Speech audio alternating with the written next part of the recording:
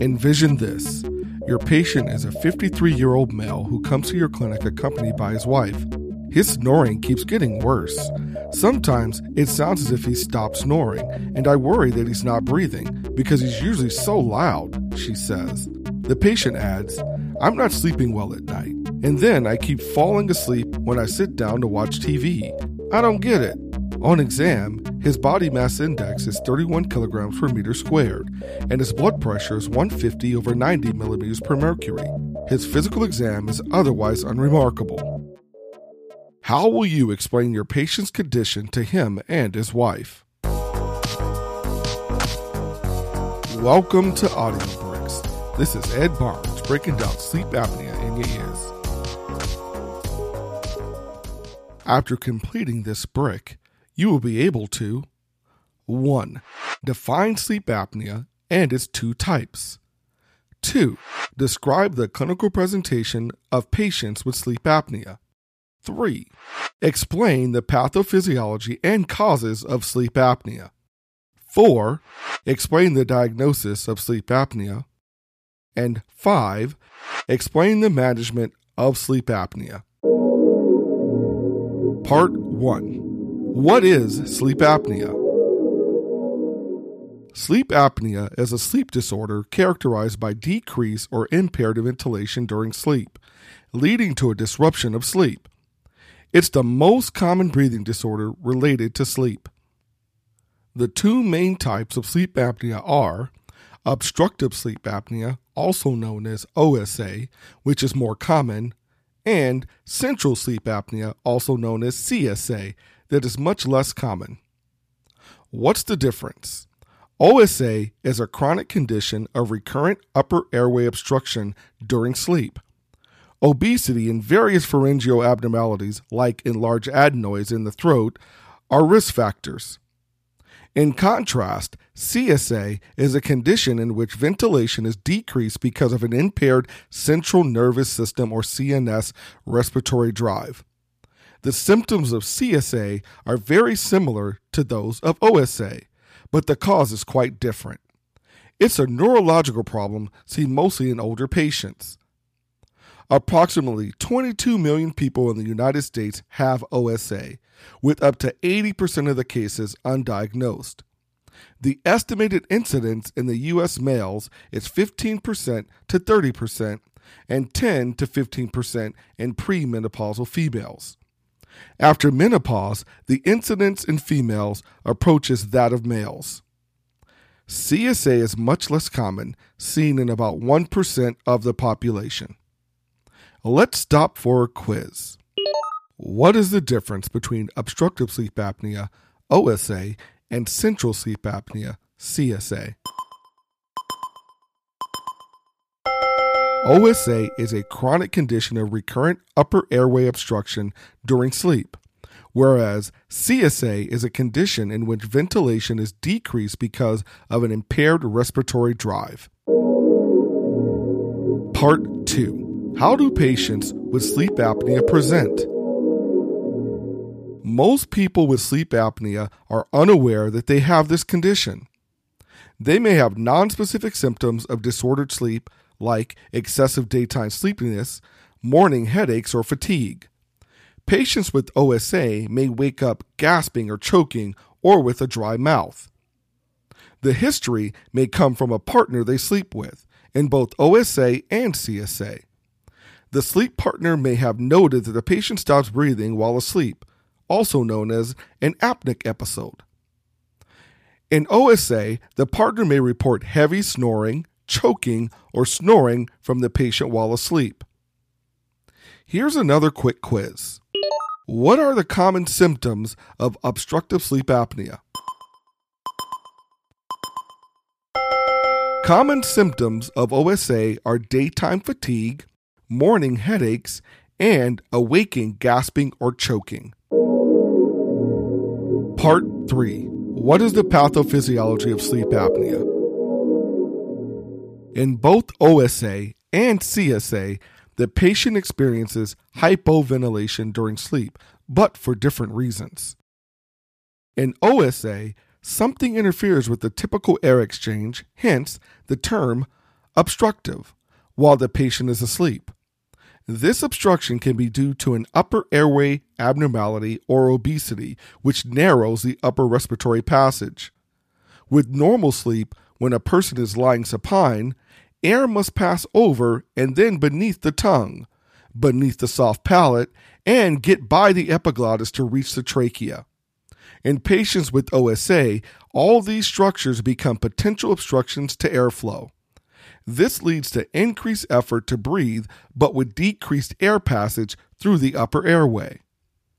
Specific disorders associated with OSA include obesity, abnormalities of the upper airways, and other associations. Let's spend some time on each of these.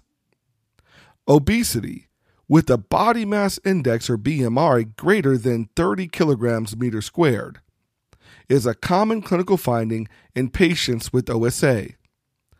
Patients with obesity commonly have increased fat deposits around the neck that are difficult to move during inspiration. This leads to a complete or partial closing of the airway. Decreased chest wall excursion can occur because of excess fat deposition there. Note that increased waist and neck diameter are more connected to OSA than obesity itself. Abnormalities of the upper airways can also obstruct normal breathing when the patient is lying down. These may include nasal congestion and abnormally positioned or short mandible, a large tongue or epiglottis, enlarged tonsils or adenoids, redundant neck tissue as seen in obesity, craniofacial structural abnormalities that may limit airflow, and weakened upper airway muscles. The most common cause in children who do not usually get OSA is adenoid hypertrophy, which is surgically correctable. Other associations include pregnancy, cardiovascular disease like hypertension, heart failure, or atrial fibrillation, chronic lung disease like chronic obstructive pulmonary disease, asthma, pulmonary hypertension. Endocrine diseases, examples include hypothyroidism, acromegaly, or polycystic ovaries, Parkinson's disease, and chronic kidney disease. For most, the reason for the association is not known. Let's transition over to a discussion on the causes of central sleep apnea. Patients with CSA have decreased respiratory drive from the brain. Increased age, male sex, heart failure, stroke, and use of opioids are risk factors. Why does CSA cause a decrease to respiratory drive? Let's start with the normal respiration mechanism. The brain's respiratory center is very sensitive to the partial pressure of arterial carbon dioxide, or PaCO2. When PaCO2 decreases below a set apneic threshold, impulses will not be sent to the muscles to initiate respiration, and the patient will temporarily stop breathing. Consequently, CO2 will accumulate in the blood, and the PaCO2 will rise above the required threshold for breathing to restart.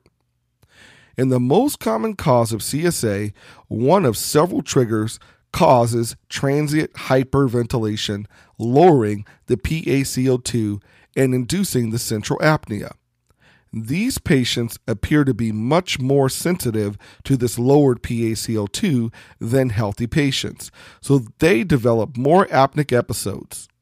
Stroke and heart failure appear to cause CSA by this mechanism, although the mechanism is not always known. A smaller number of patients instead have persistent hypoventilation during sleep, not driven by low PaCO2. This is mostly seen in patients with neuromuscular disease, like encephalitis or polio, as well as in patients taking respiratory suppressant drugs such as opiates or benzodiazepines. Let's stop for a quiz. What is the difference between the causes of central sleep apnea and obstructive sleep apnea?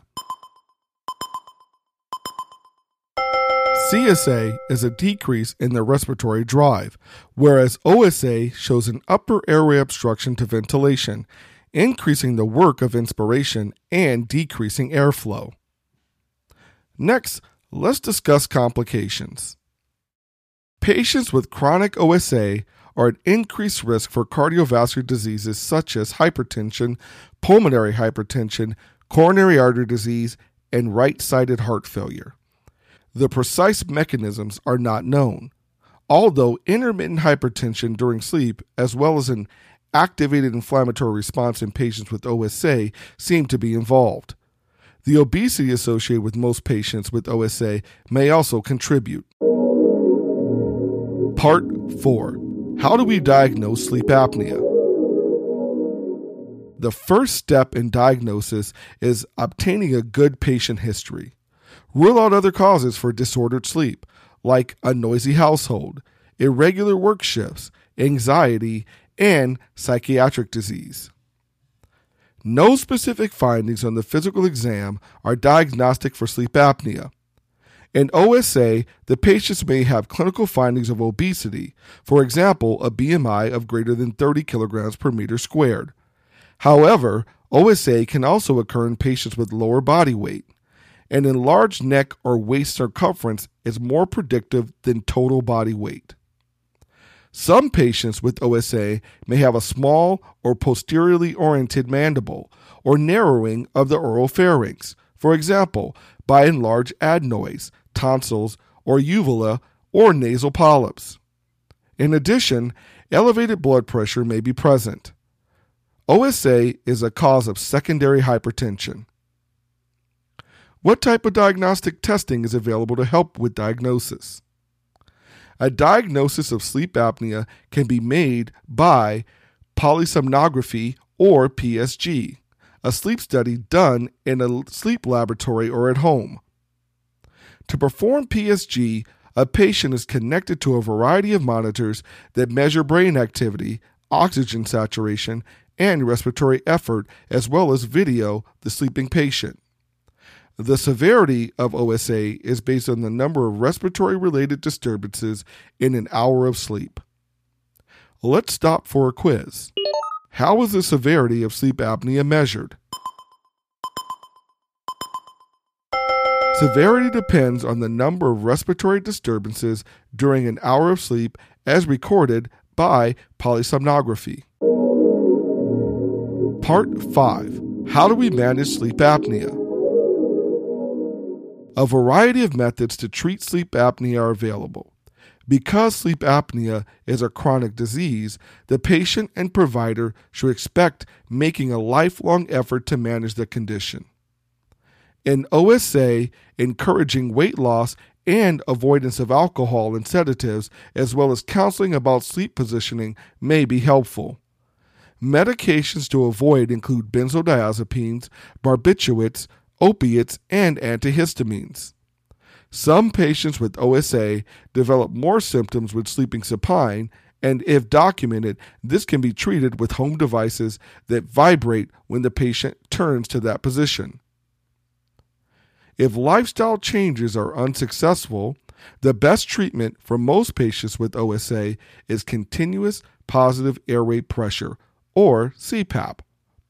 Air is delivered via a mask at a pressure high enough to overcome obstruction in the head and neck and enter the trachea for air exchange. CPAP works by increasing upper airway pressure, helping to continuously maintain the patency of the upper airway. Here's another quiz. How does continuous positive airway pressure, or CPAP, treat OSA? CPAP increases airway pressure, preventing the collapse of the upper airway structures that can impede airflow, causing OSA. In mild to moderate cases of sleep apnea, oral appliances can help keep the airways open during sleep.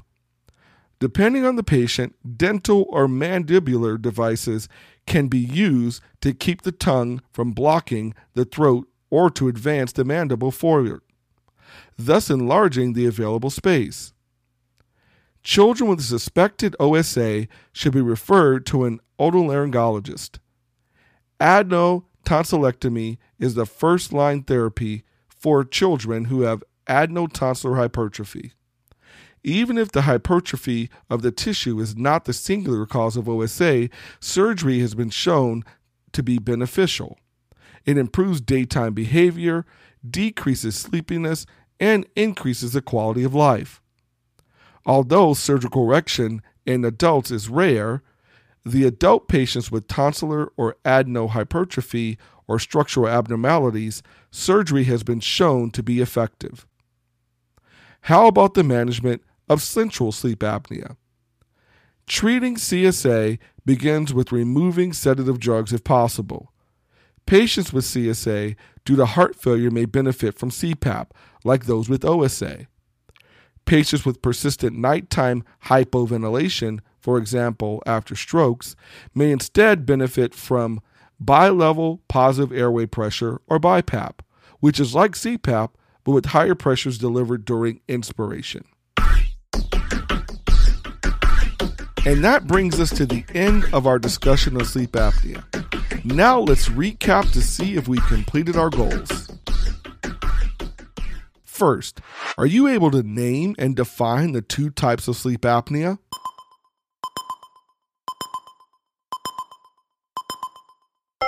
Obstructive sleep apnea, or OSA, is the most common of the two. It's a chronic condition of recurrent upper airway obstruction during sleep. Central sleep apnea, or CSA, is less common and is when ventilation is decreased because of impaired central nervous system respiratory drive. Next, are you able to name 3 of the main symptoms of sleep apnea?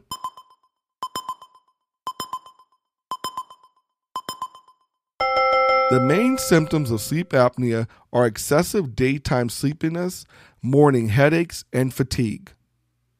Other history of findings may come from a partner they sleep with, like observation that the patient stops breathing while asleep or apneic episodes. The partner may also report heavy snoring, choking, or snorting from the patient while asleep. Next, can you name the 2 main causes of obstructive sleep apnea?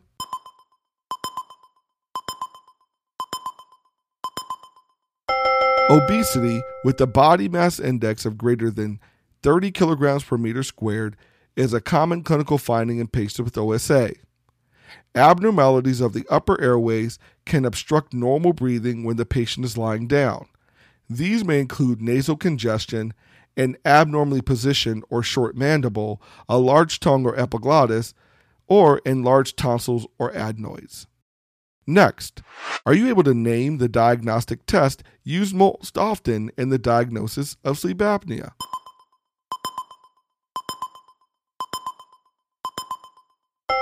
A diagnosis of sleep apnea can be made by polysomnography or PSG, a sleep study done in a sleep laboratory or at home.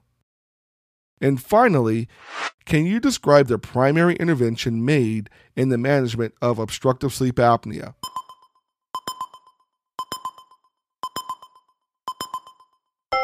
The use of continuous positive airway pressure, or CPAP, is a primary intervention made in the management of sleep apnea.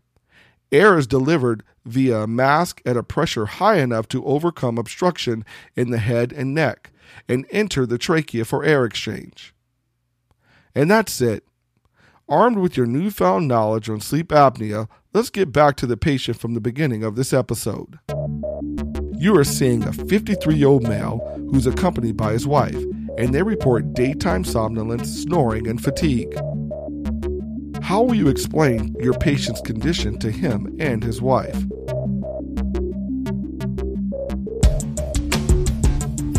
Sleep apnea is high in your differential diagnosis list, and you schedule a sleep study to confirm your suspicion. You explain to your patient that this is not just a problem of disrupted sleep. It can affect his overall health, including his heart and blood pressure. You also tell him you'll arrange a sleep study and order some tests to check on his blood pressure and heart.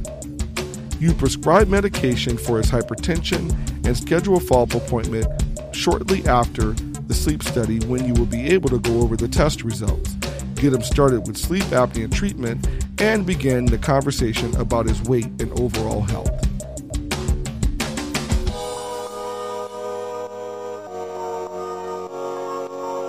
And that's it for our show. Make sure to like and subscribe if you like what you hear, and remember, your feedback helps us improve. You can enjoy the full Brick experience online at www.usmle-rx.com, complete with illustrations, questions, flashcards, and active learning. So go check that out if you haven't already. Until next time.